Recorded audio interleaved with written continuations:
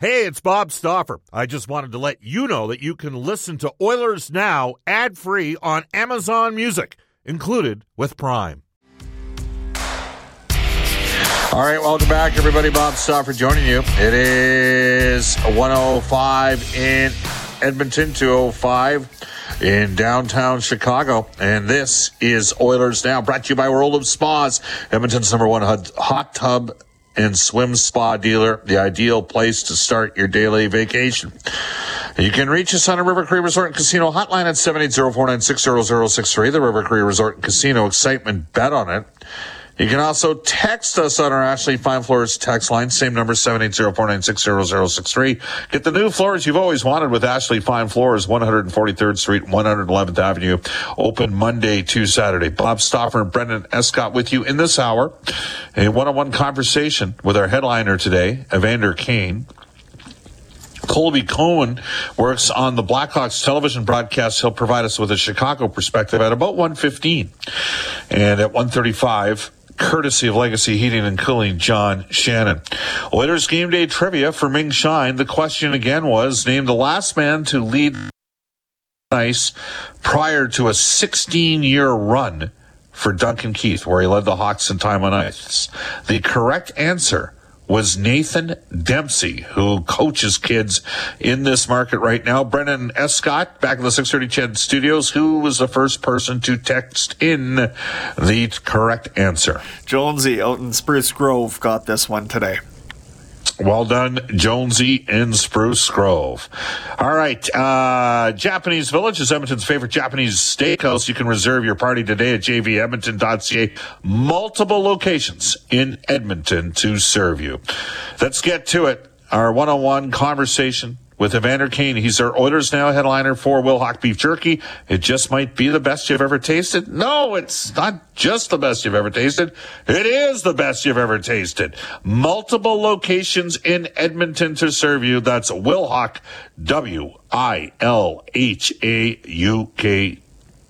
today. That's right, Wilhauk, as we head off to our conversation with Edmonton Oilers forward, Evander Kane.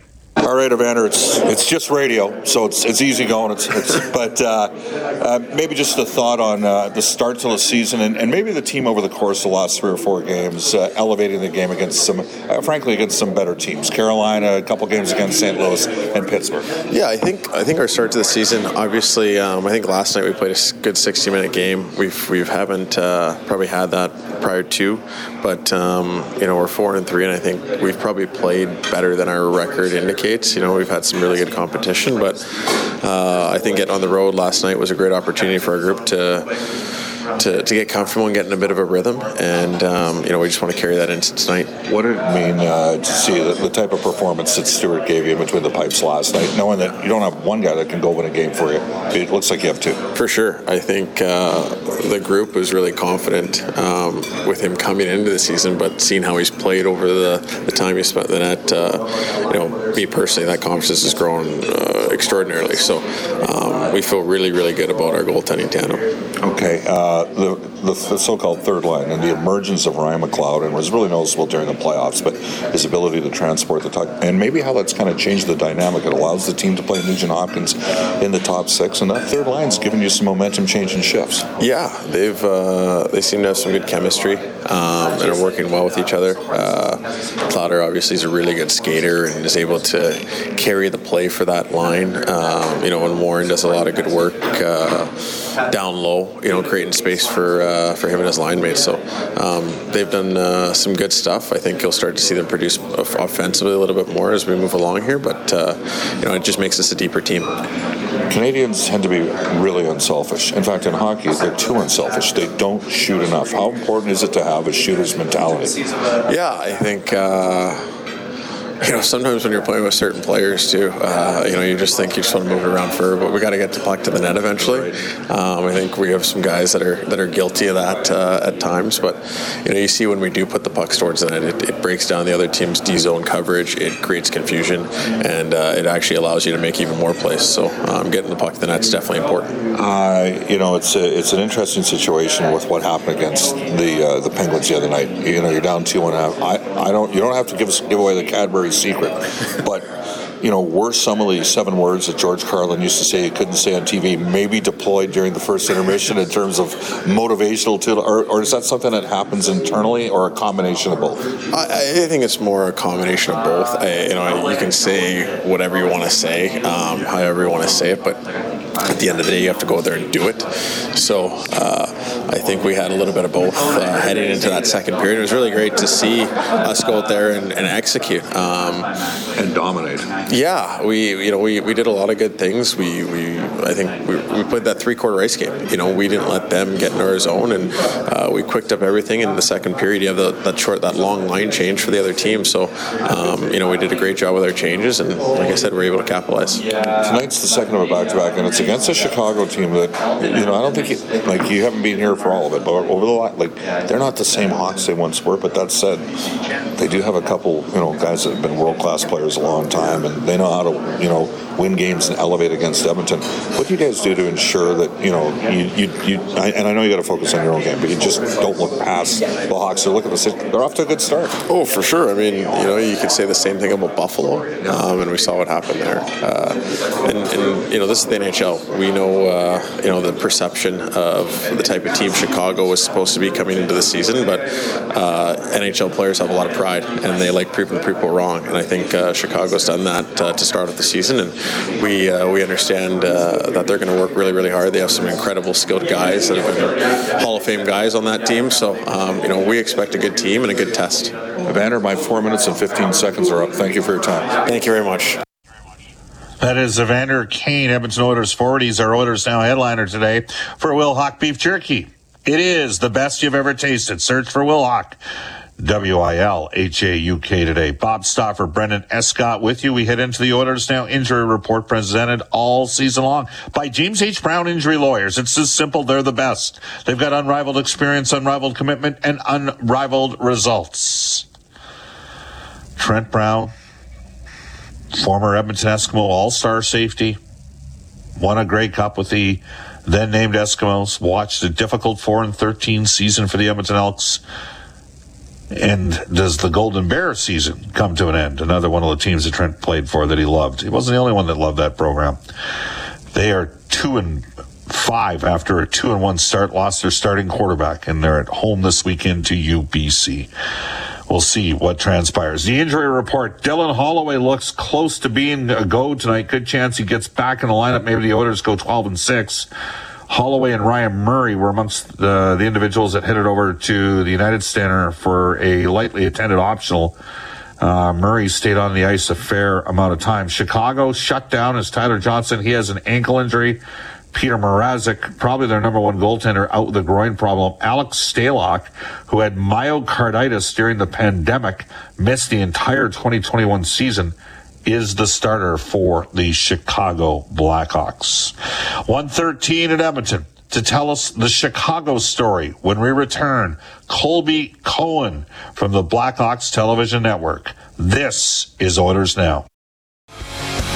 Bob Stauffer joining you from Chicago, Illinois. Tonight, the Edmonton Oilers 4-3 against the somewhat surprising 4-2 Chicago Blackhawks, who apparently are committed to the rebuild. Just before we go to Colby Cohen, Randy from Brooks, Alberta has texted us to say, Bob, you do get it right once in a while. RNH is truly a catalyst for the team's success. I love that the scoring's being spread throughout the lineup, and some of the goals are coming from the dirty areas on the ice. The more the team wins close games right now, the better it keeps the focus on team defense. Well, what I said was Ryan Nugent-Hopkins was the barometer. But one thing that's, if you want an indication of how Edmonton's going to play, RNH is a good guy to read off because McDavid's going to bring it. You know that. He's raring to go every game. Draisaitl is going to be, consistently productive.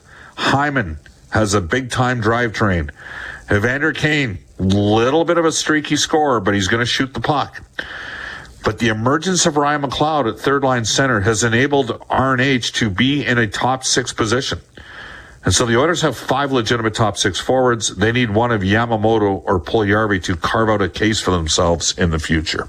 Chicago's at a little bit different place. but they've had a good start. To talk about that, we welcome back to the show in the River Cree Resort and Casino Hotline, an emerging broadcast series with the Chicago Blackhawks broadcast analyst, Colby Cohen. Colby, how you doing? I'm doing well, Bob. I appreciate you having me on. I'm very much looking forward to being down between the benches tonight and really getting to see McDavid so up close and personal. I'm very excited for that. I got to ask you this. How long have you known Frank Saravalli? Oh, man, since we were probably 7 or 8 years old. So how does he look like 50 and you look 25?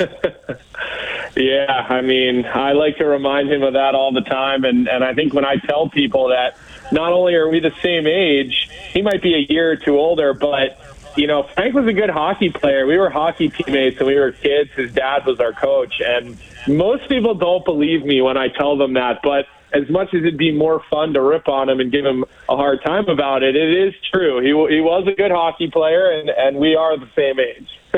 Well, I can tell by how he thinks the game, and frankly, how he grinds, that he could process it. Like that was clear to me, and I knew years ago, like when he was in Philadelphia before he ever went to TSN, I could tell that he was on the rise. So we love having him on the show on Tuesday. We appreciate your time today.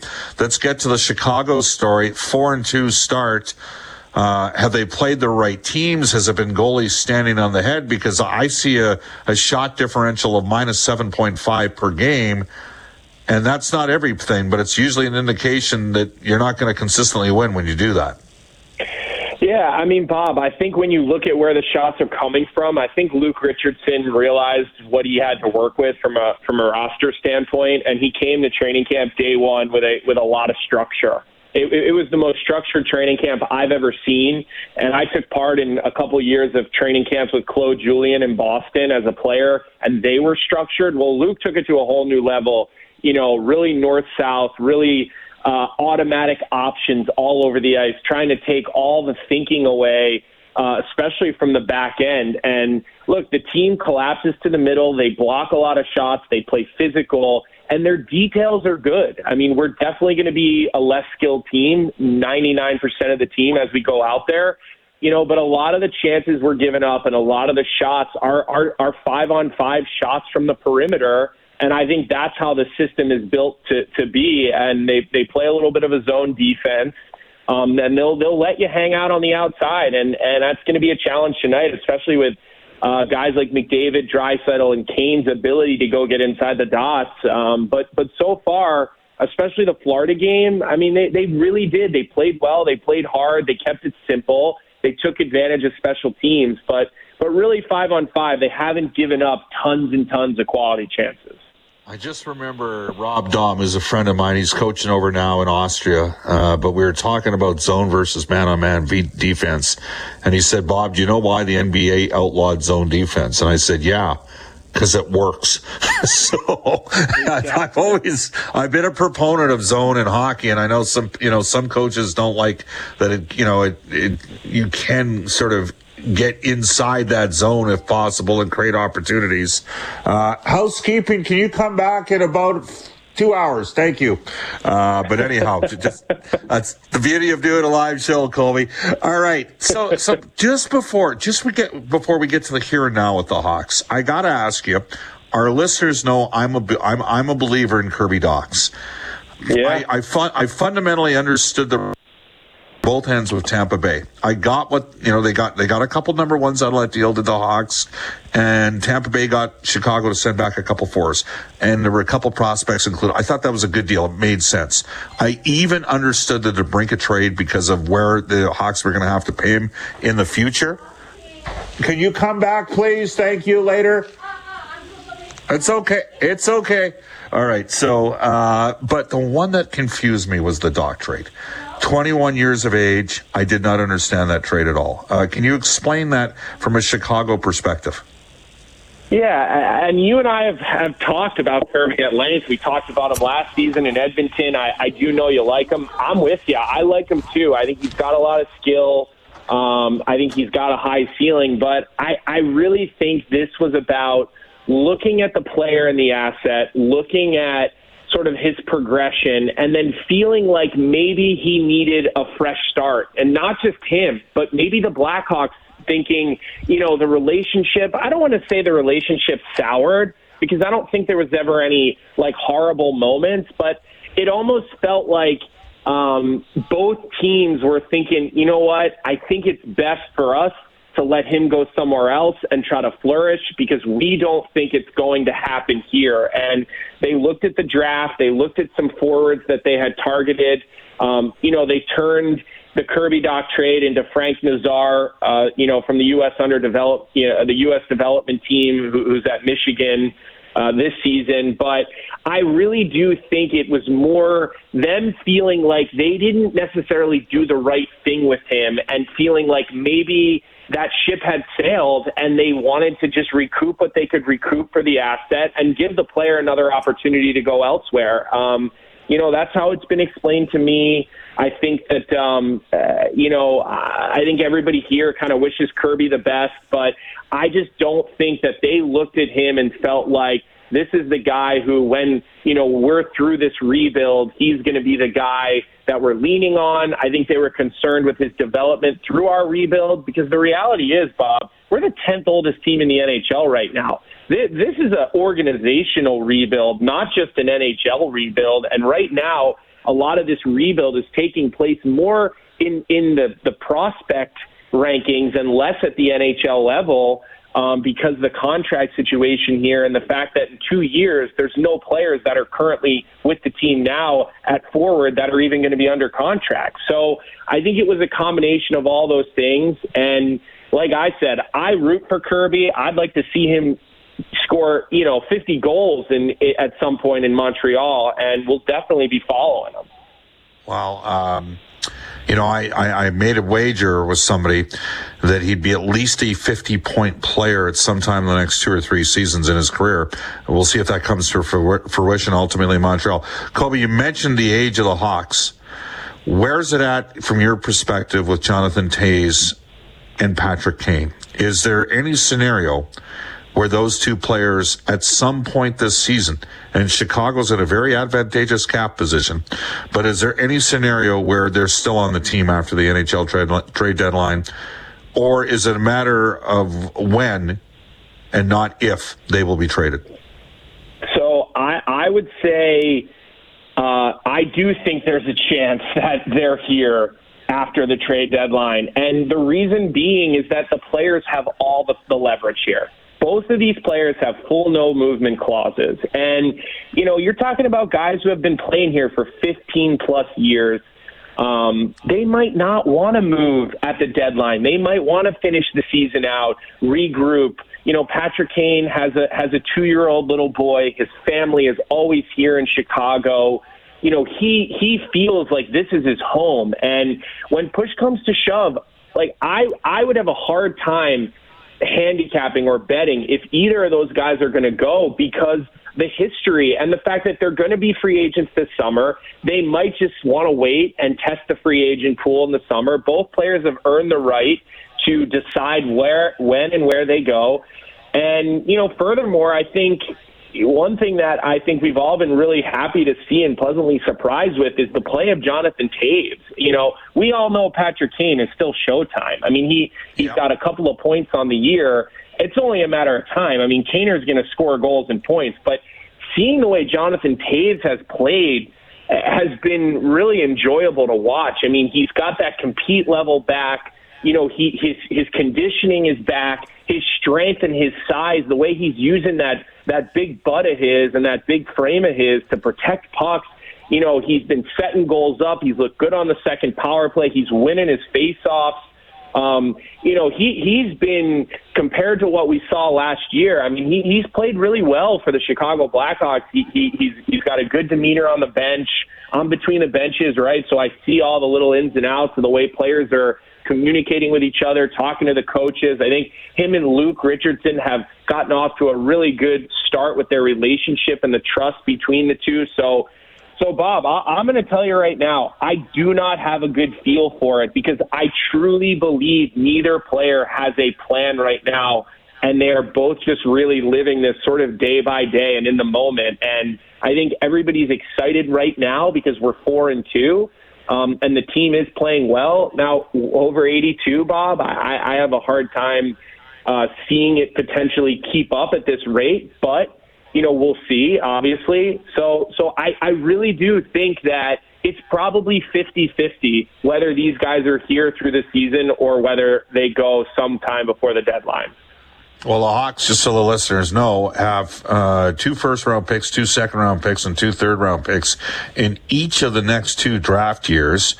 Kane, I believe, would garner a first-round pick, an A-grade prospect, a current contracted player. I don't know if Tays, and this is with the Hawks eating money, I don't know if Tays would get you a first-round pick. I think that he'd probably get you a couple number 2s. But they also have Domi and Athanasiou, who were signed to 1-year deals, which the moment they were signed to those 1-year deals, everybody thought, geez, those might be guys you might be able to get, a second or third for. How have Max Domi and Athanasiou performed so far for Chicago? Yeah, so they've really, in the last couple of games, you're starting to see a little bit of chemistry between Kane, Domi, and Athanasiou, and I think they're all, very different types of players. Kane likes to slow things down. Athanasiou only plays in 6th gear. Sometimes maybe it would help him to slow things down a little bit because he finds himself sort of running maybe out of space at times because of his speed. So I think that line is finally starting to click. I'll be really interested to see tonight how they do against, probably seeing Darnell Nurse a lot, I would assume. I think Max Domi is again, finding his way, new team. Preseason was a little bit slow. He got an overtime winner the other night, which started to kick him up into gear. And, same with Athanasiou, but ultimately, that line's got to get going because a lot of our offense is coming from our special teams and our third line with Sam Lafferty, Jason Dickinson, and Phil Kurashev. I mean, they've been probably our most consistent line. Sam Lafferty, Kurashev, and Dickinson, they've been fun to watch. I think you'll appreciate the way those guys play tonight when you watch the game, Bob. So I think it's a good point by you. I do think those guys will be flipped at some point. I think that's exactly why they were brought in here.